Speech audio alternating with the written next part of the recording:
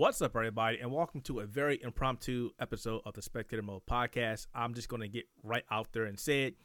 I did not expect to get up this morning and hear news that Microsoft has acquired Zenimax, the parent company of Bethesda. So this goes to say that Microsoft is not kidding when it comes to the next generation of gaming, with the Xbox Series X and Xbox Series S going on pre-order tomorrow, which is going to be a little bit of madness if I do say so myself. But they now also put to bed that age-old saying that Xbox has no games. Think about this for a second, okay? Microsoft has purchased Zenimax to the sum of $7.5 billion in cash. In cash. Not stocks, not some off-the-wall deal. Cash. Like, here I go. I'm going to the bank. I'm withdrawing $7.5 billion, and I'm handing it to whoever owned the company. This is ridiculous. This is a big move, and it puts to bed the narrative that Microsoft has no games. They now own several of the biggest IPs in gaming history.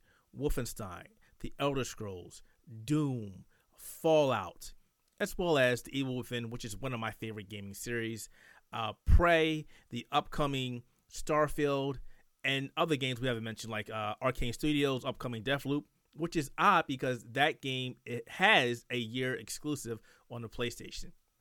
So this acquisition does pose a number of questions and stuff that we'll talk about this Friday on Spectator Mode Podcast. However, I did want to get a couple of my thoughts out there because I really couldn't keep my mouth shut. I really wanted to talk about this. So let's talk about some of my fears with this, okay? My first one, I've been trying to get through people's skulls for years. I am not a fan of first-party companies gobbling up third-party companies. I just am not. I know that's the way of the world. I know exclusives sell systems. I get that. I understand that 100%. I'm not here to debate that. My problem is when a third-party company creates games that are accessible for everybody. We'll use Capcom as an example because I think that is going to be one of the next companies that either Microsoft and or Sony is going to look to acquire. That's just my feeling. I'm not confirming it or anything. But just think about that. If they pick up Capcom, that means Capcom games, unless there's some sort of multi-platform deal in place, which Microsoft has with, mine's going crazy with Minecraft as an example. That game will be specific to a certain ecosystem. Can you imagine if all the Resident Evil games, Street Fighter games, Monster Hunter games were exclusive to one platform? Monster Hunter is a game that has blessed multiple platforms. We got Monster Hunter World on Xbox, on PlayStation. We have Monster Hunter Rising coming out exclusively for Nintendo Switch, but that's part of the Monster Hunter franchise. We've got Monster Hunter on PC. It's just ridiculous. If you think about this, this is a huge equalizer.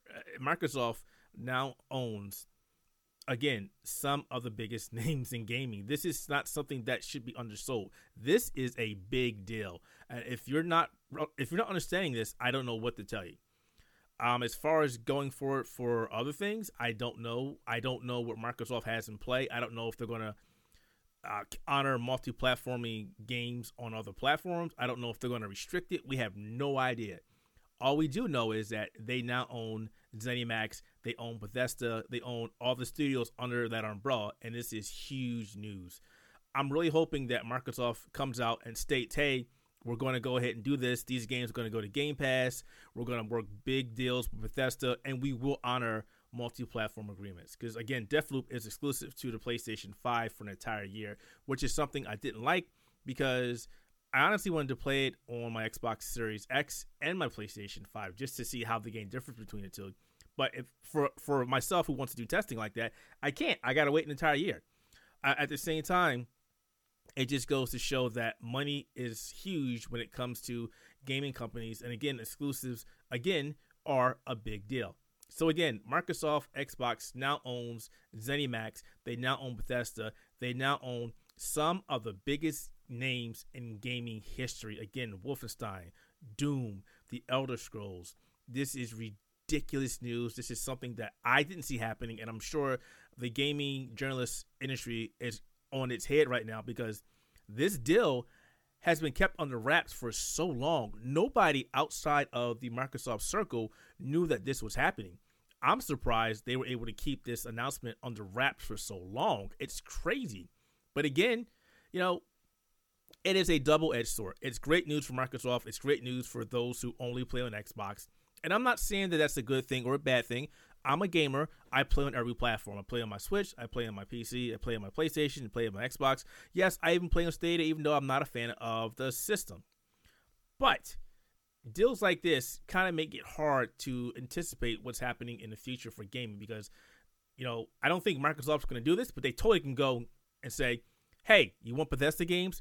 Play on Xbox. You can't play it on PlayStation anymore. You can't play it on Nintendo Switch anymore.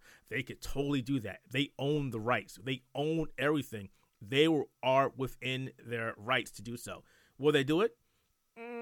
It's hard to say. I really hope they don't, but we'll have to wait for Xbox or Phil Spencer to come out and say what exactly this deal is all about, what the specifics are, and what this means going forward for Bethesda games on Xbox and other platforms. This is also great news for Game Pass because now that Microsoft owns Zenimax, now that they own Bethesda, they are now considered a first-party company. And all first-party company Microsoft Xbox published games come to Game Pass on the very first day. Does this mean we'll see all those games on the platform soon? Hopefully. But it definitely does mean upcoming games that are being released from Zenimax or Bethesda will appear on Xbox Game Pass. And that is huge. Think about that for a second. We'd love to know what you think about this short podcast. Would you like to see more of these in this short format? And also want to know what you think about this news. Head over to theouterhaven.net. We have a story about Microsoft purchasing Zenimax. Let us know what you think about that in the comments. And as always, thanks for listening. And you can find Spectator Mode Podcasts on Google Podcasts, iTunes Podcasts, Spotify, Buzzsprout, and also on Amazon Podcasts. Look us up, check us out, and enjoy. Thanks for listening.